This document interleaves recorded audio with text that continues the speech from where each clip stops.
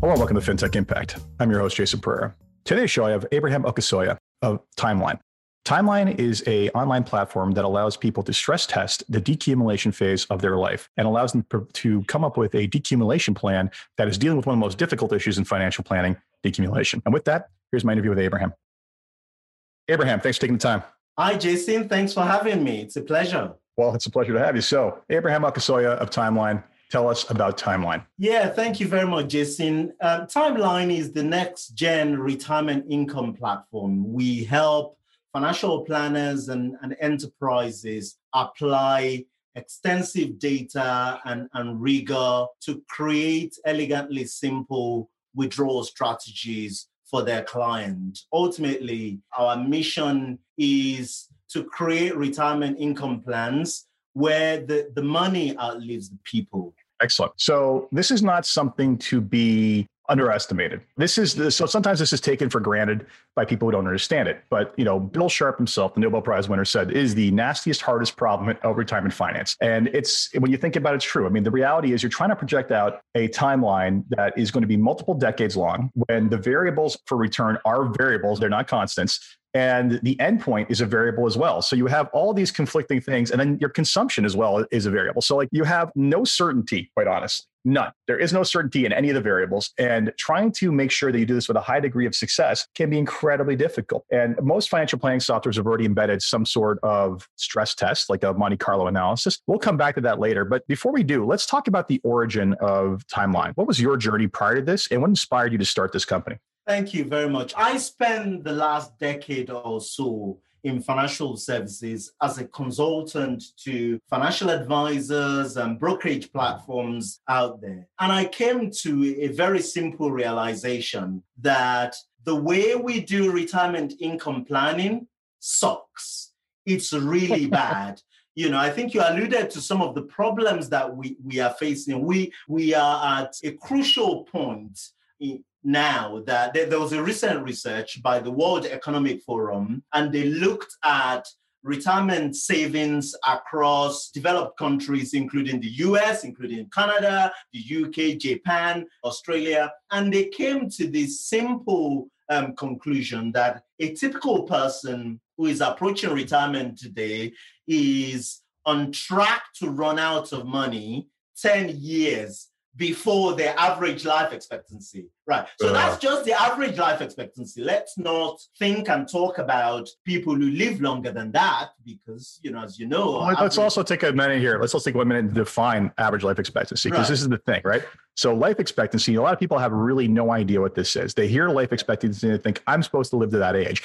That is a median point. That is an average. And I got into a debate with a client once who said, well, life expectancy is only X. I'm like, yeah, but your probability of living beyond that's 50% because that's only an average. And like, well, that's your opinion. I'm like, no, that's not my opinion. That's the definition of it. And I'll look it up for you. And, we had a debate about this. Well, I can't see how I'm going to live beyond that. It's like, look, here's the stats. Here's the chart, right? So when we create the illusion of a deterministic outcome with life expectancy. Yes. So it's important to remember that that's not the case. Continue, please. No, I think that's it. That's a brilliant point. The way I like to explain it to people is that if you put 100 65-year-olds in the room, 50 of them would die before that life expectancy that you're talking about. The other 50 will live longer than that, and some much, much longer than that. So you're absolutely right. And I think that drives home one of the core challenges and problems that we have with traditional financial planning tool, in the sense that they are not modeling reality. They approach probabilistic problems in a deterministic way. If you think about the key challenges or the key inputs of a decumulation plan, that being the return, the longevity, and inflation, none of these things exist in the straight line, simple way that the traditional financial planning tools illustrate. And so we saw an opportunity there to bring Timeline to the marketplace to help address this problem. And the other thing is that it's not like retirement income planning or decumulation, as is known, is a virgin field without extensive research and rigor.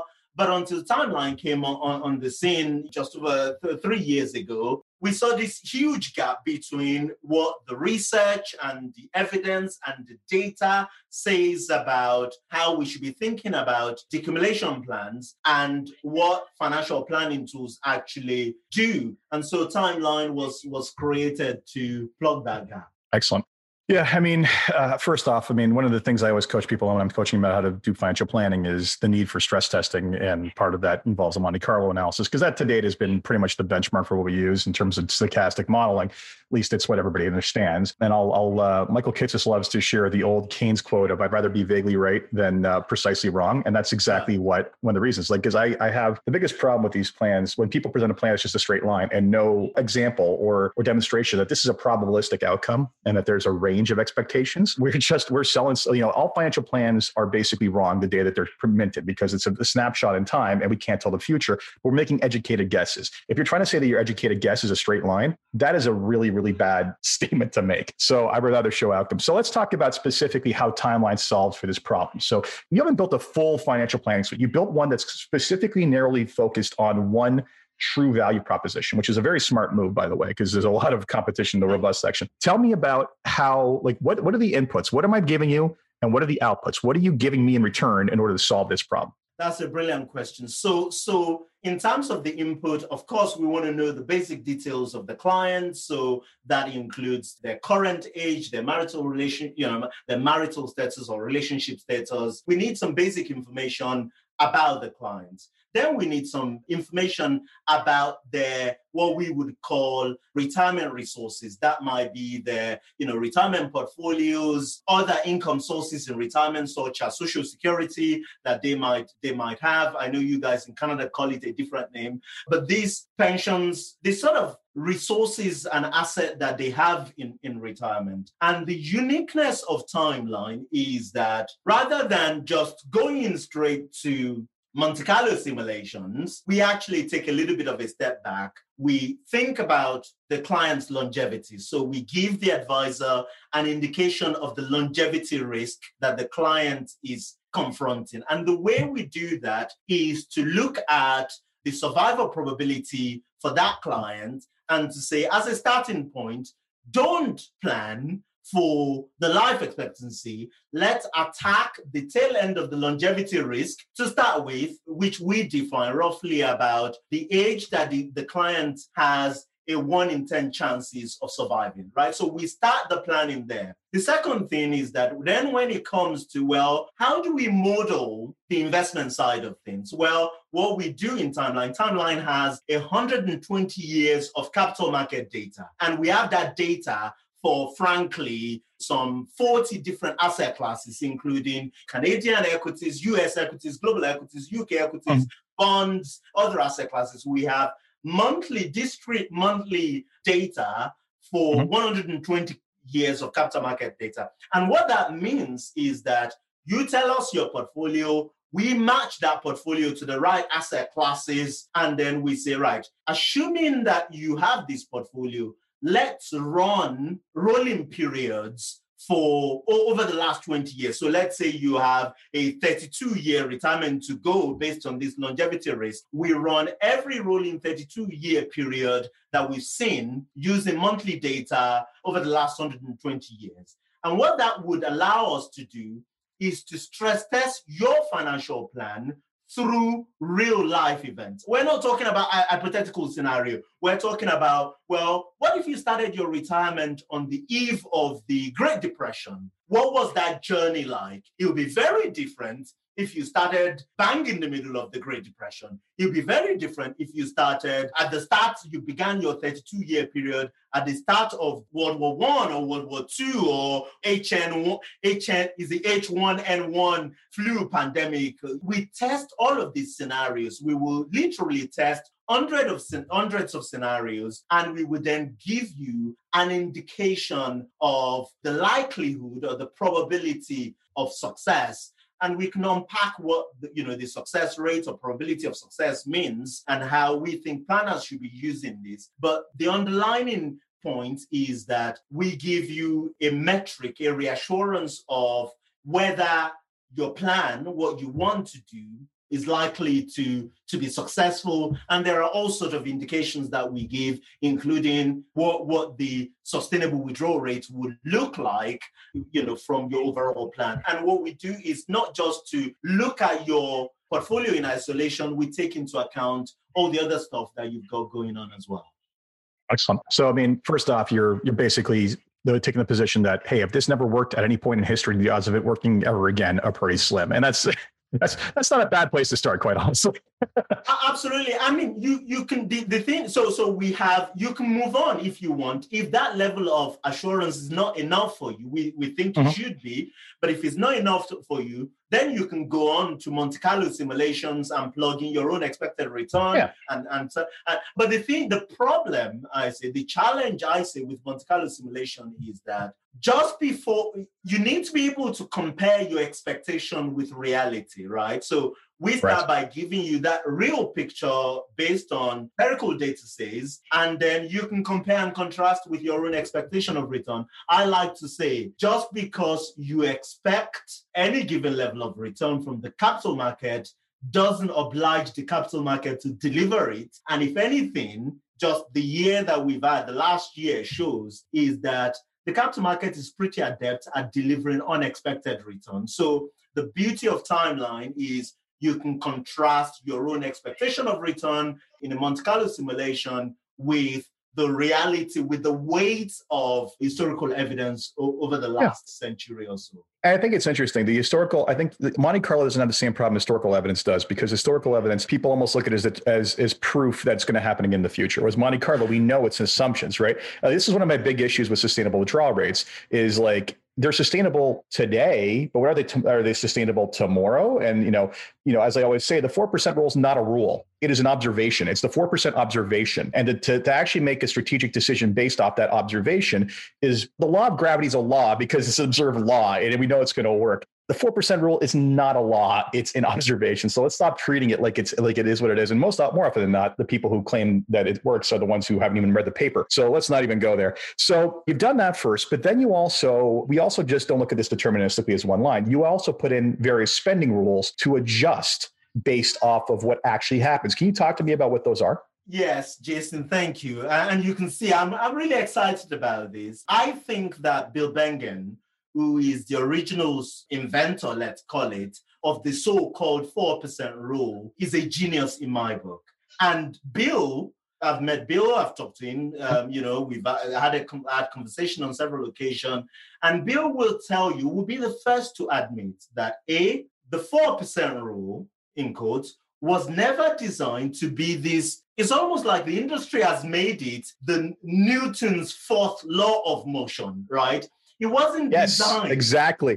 That's the thing. This is the worst part, right? It's an academic or a researcher will create something that a marketing department will run rampant with, right? I have this same thing right now. I have the same problem going on right now with all the Advisor Gamma reports and everything else. This is fantastic. Let's track this exactly. And let's put this on the statements to show value. I'm like, whoa, hold on a sec. This is so situationally dependent upon what the client came in with and what happens year to year. And how long do you get to take credit for a decision made 10 years ago? Like, it's driving me nuts. And again, never fail to underestimate how a marketer can twist and pervert something that was never meant to be a rule. So I don't blame Bengen on it. I don't blame it on Bengen. I blame it on the industry.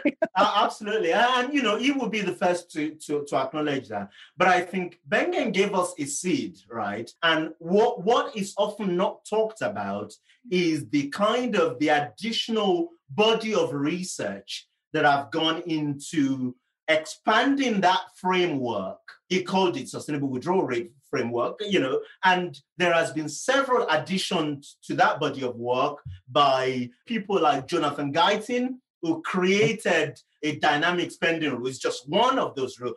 Bengen himself created another dynamic spending rule. And the idea is, let's say you start retirement today by taking any given level of withdrawal rate from your portfolio. The idea is that you can review that on an ongoing basis. So you can track the withdrawal rate, which forms the basis for the relationship between the portfolio and the level of withdrawal that you're making on it. And you set guardrails, right? So if the withdrawal rate rises above a certain level, it must be that the relationship between your portfolio and the amount that you're taking from your portfolio is going in the wrong direction. And so you set a cap, so to speak. So you might say, well, I'm going to start my withdrawal, let's say, on sort of as 5% of my initial portfolio, and then I will review that rate on an ongoing basis. If that rate goes above a certain level, let's say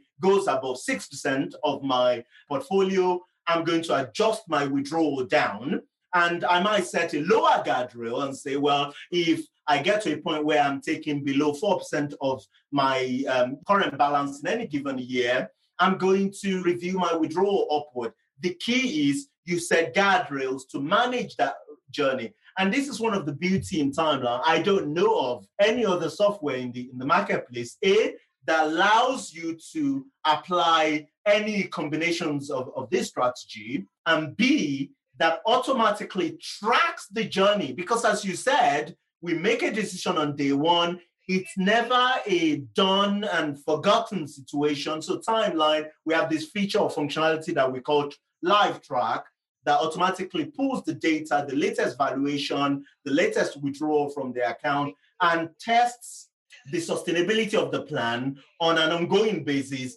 and sends the advisor actionable alerts to point them to make course corrections if necessary. I think this is the beauty of what we can do with technology today. Excellent. Absolutely. So we've gone over Graydon's guardrails, which is a much more intuitive strategy than the 4% rule. Because what we're basically saying is we're going to modify within a range based off of whatever return is relative to withdrawal. So that makes a heck of a lot more sense than a flat number that's a rule. The second one you have is a floor and ceiling rule. You want to explain how that one works? Yes. So the floor and ceiling rule, you can think of it in different ways. So you can do a floor and ceiling rule with just how you increase your withdrawal based on inflation, right? So let's say, for instance, that your inflation expectation is 3%. You can do kind of a cap and collar, if you like, and say, well, look, regardless of what happens to inflation, I want to be in a position where my withdrawals will go up by 2% a year, let's say. So you set that as the floor. And then you set a cap and you say, well, regardless of what inflation does, I'm never going to increase my withdrawal over and above 5%. So in a very aggressive inflationary environment, you don't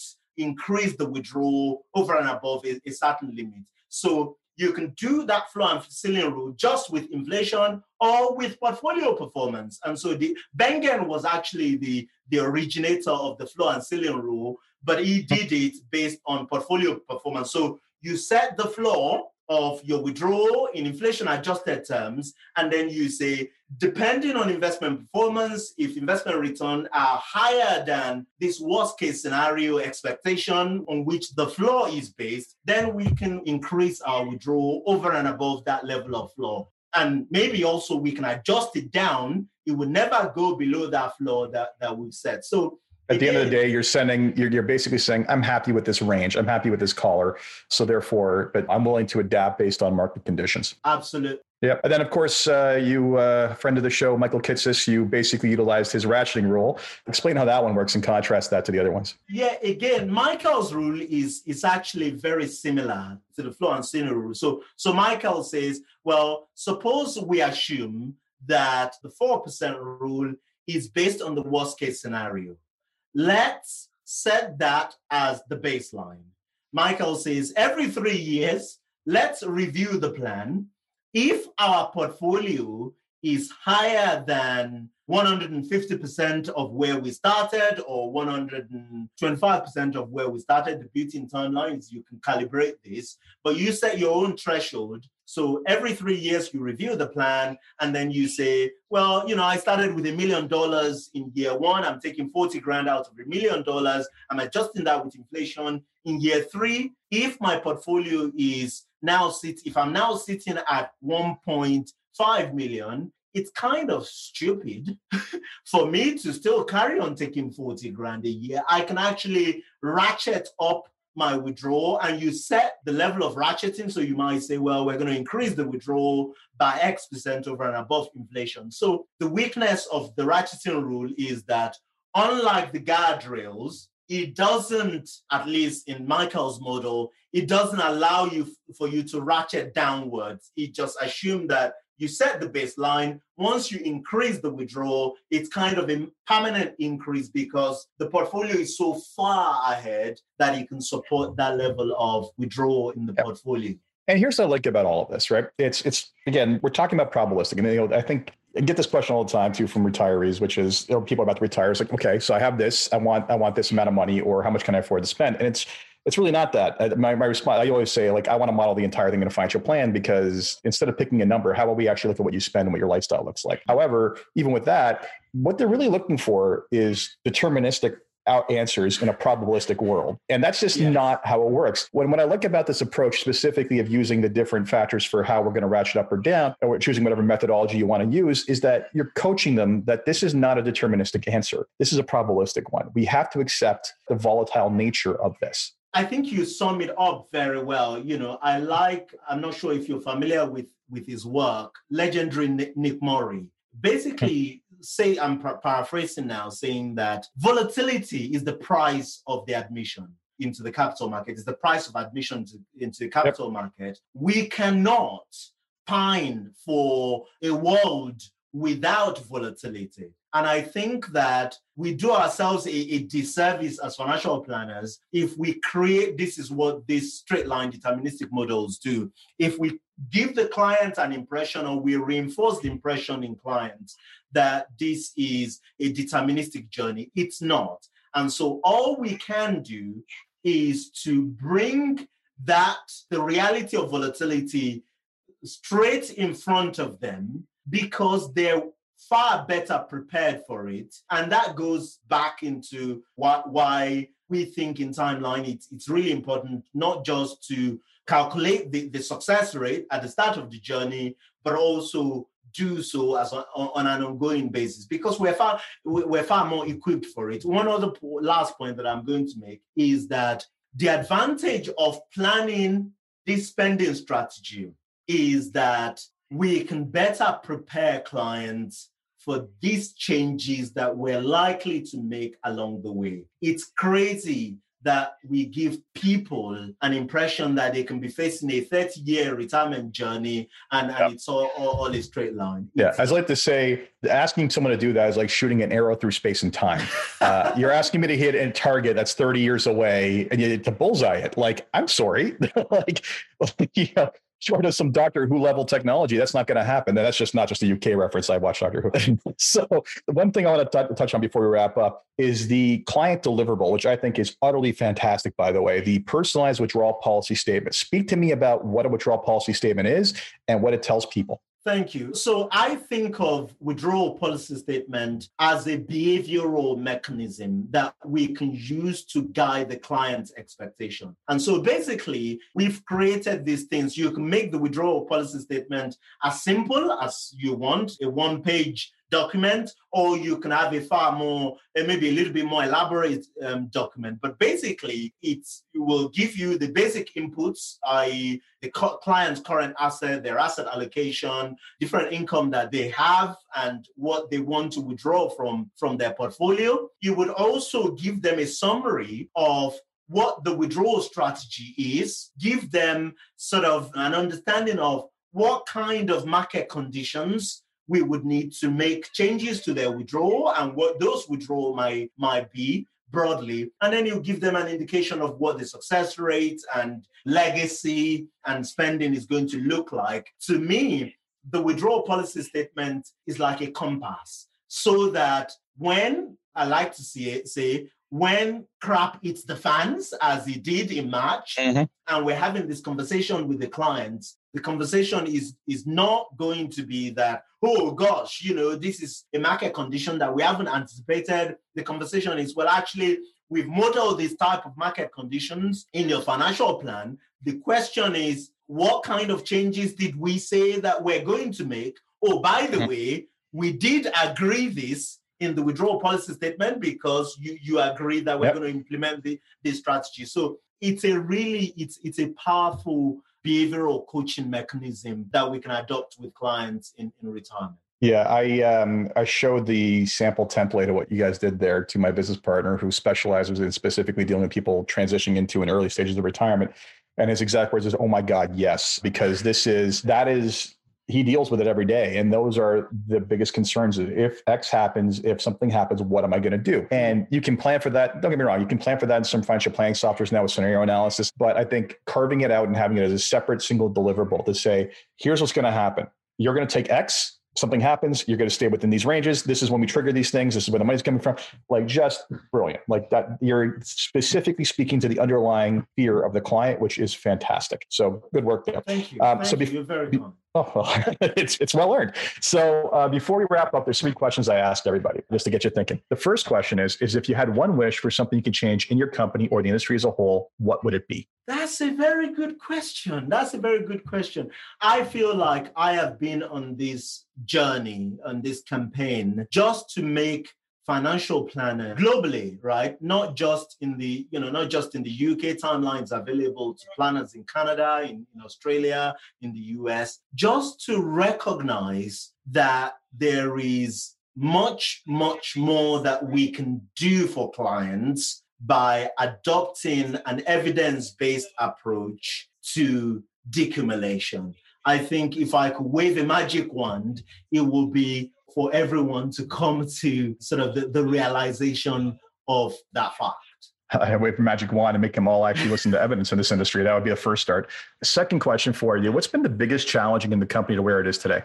I think that COVID was a challenge for everyone, right? For us as a startup, we were like many businesses, we were frankly taken by surprise. This scenario where everyone's working. You didn't have a pandemic button? Really? There was no pandemic button? No, everyone's working remotely. There is no industry conference, no face-to-face meeting, not just for us, but also for our users, for financial planners. Is a scenario that nobody modeled. We didn't. But the incredible thing is I was massively surprised by how quickly we were able to pivot as a business in the way that we operate. We've always been a global company in our outlook. We have developers all over the place in South America, in Europe, and almost overnight, to move the entire team to work remotely was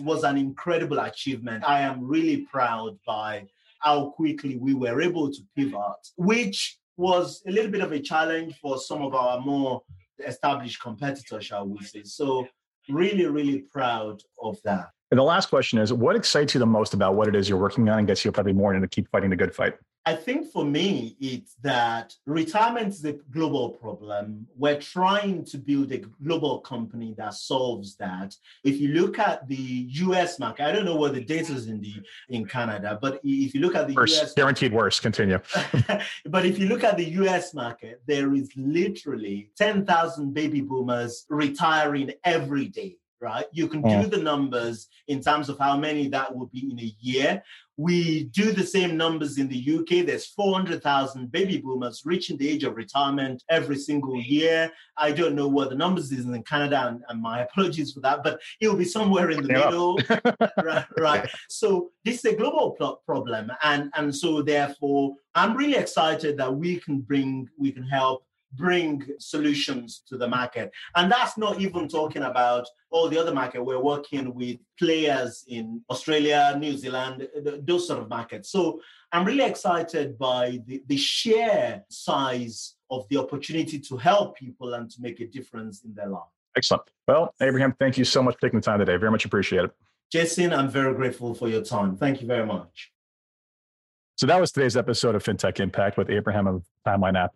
I hope you enjoyed that, and I hope you took a lot of what we talked about to heart. We went into some different methodologies for how to use a mental framework for understanding decumulation. This is a big and ever-growing concern, as you heard, in terms of just the number of people retiring, and this is going to be a massive central field or central focus of the industry for years to come. So take the time to check out Timeline. And as always, if you enjoyed this podcast, please review on iTunes, Stitcher, or wherever you get your podcasts. Until next time, take care.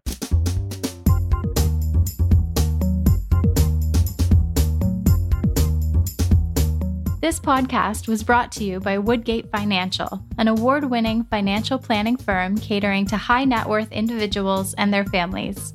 To learn more, go to woodgate.com. You can subscribe to this podcast on iTunes, Stitcher, and Google Play, or find more episodes at jasonpereira.ca.